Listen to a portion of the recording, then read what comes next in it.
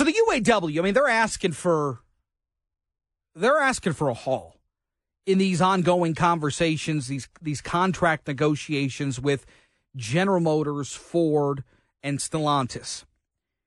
And even GM criticizing the breadth and scope of these demands. They reportedly have said this would threaten the ability to do what's right for the long-term benefit of the team. Now, again, the UAW was trying to get the best deal for the union members. The automakers are trying to give them a good deal while also still being able to function, also still be able to operate at a high level. Here's an interesting point. Back in 2019, there was a 40-day strike with General Motors. It reportedly cost GM $3.6 billion with a B dollars.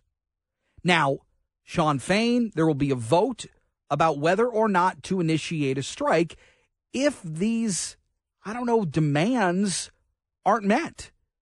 It is a staggering time for these negotiations when you consider how public they've been. Sean Fain taking to Facebook multiple times to lay out the plan of attack here, throwing away a Stellantis counteroffer, very public. And there have been a lot of norms that have been thrown out the window. So where are these two sides at as we stand today? Marick Masters is a professor of business at Wayne State University, and he joins us. Professor, good to have you with us. Where are we at on these negotiations between the UAW and the Big Three? Are we miles apart here? Well, I think you sort of set the stage very well. I think whether we're miles apart depends on the question of the significant degree to which the UAW is going to go to the mat for these so-called demands. If this list that they have, which would total about $80 billion over 4 years and drive hourly costs up to $150 an hour, are serious demands that they're not going to back away from, or if they're a wish list. If it's the latter case, a wish list, I think that they can find an agreement. And there's one thing that I would point to in terms of analyzing the situation. There's a lot of noise in the background. The parties yell at each other, like get on Facebook and beat their chests and do all kinds of things like that. But sometimes that can be a little bit of a diversion. I'm wondering what's going on behind the table at GM and Ford, and are they making progress? At Ford, you have a history of good relationships between the union and the company, a very experienced UAW negotiator there in Chuck Browning. And I would be very interested in seeing whether they're making progress. And they might be really what will drive the ultimate bargain here.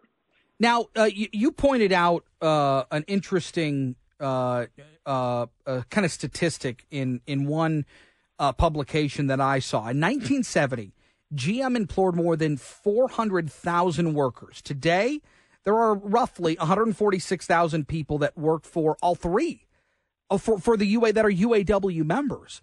So there has been, and again, 53 years ago, it was a different way of building cars, right? You needed more fingers, you needed more people to assemble these cars. Today, it's different. But is the trepidation here for the UAW is that will there be less workers needed to build these cars into the future as they make this switch to EVs? So get get the good now while you can? I think it's more significant than just the shift to EVs. EVs require less labor and therefore fewer UAW workers.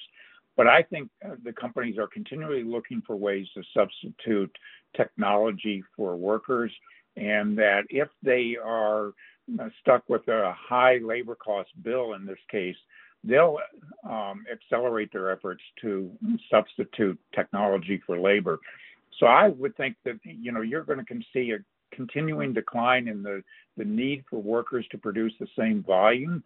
And it's going to be a requirement here where the companies are going to have to substantially grow their market share if they want to maintain current employment levels. How damaging would it be for any of the big three if there indeed is a strike? I pointed out the loss that GM took in 2019, over $3 billion. But as these big three make this switch to EVs, I mean, Ford reported a loss on some of these electric vehicle productions, but that's because they're making the switch in a lot of cases. So there's going to be a loss up front with hopes of gains on the back end.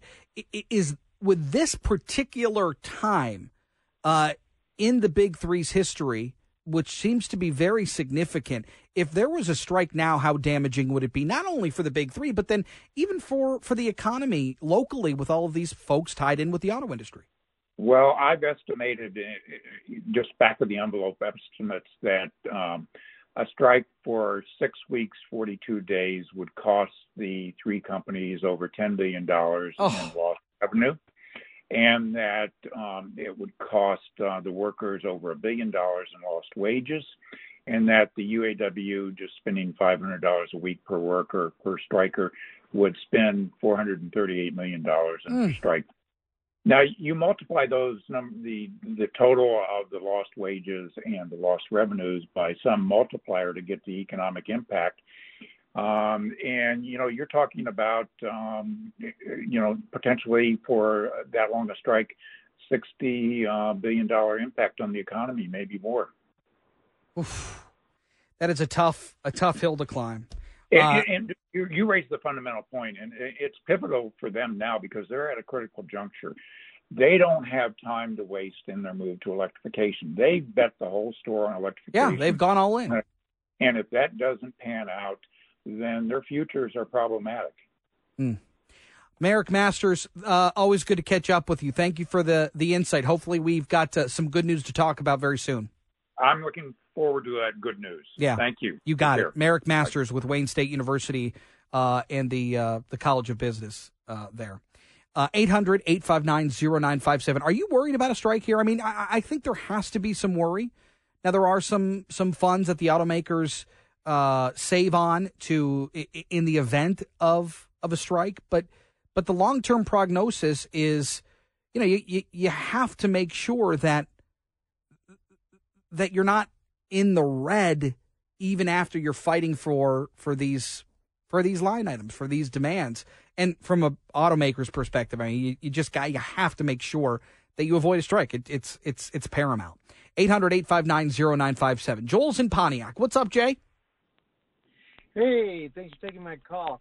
My wife is a part of the Saginaw Chippewas, and she was really upset when the Redskins were forced to change their names.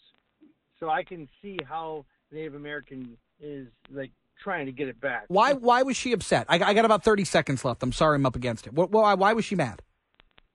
Because she did not see that as a takeaway from what Native Americans are, because they're a good, upfront, standing team. They weren't putting shame to that name at all. Well, it's interesting, and I appreciate the call, Joel, and the insight, because I think while there is a contingent of people out there like your wife, I think for the other side, there are people that are offended, and I think that should be considered again in the case of like what Cleveland's logo was. They've changed it. They've since made those branding decisions, but this petition may change things a lot for Washington. Got to take a break. More next.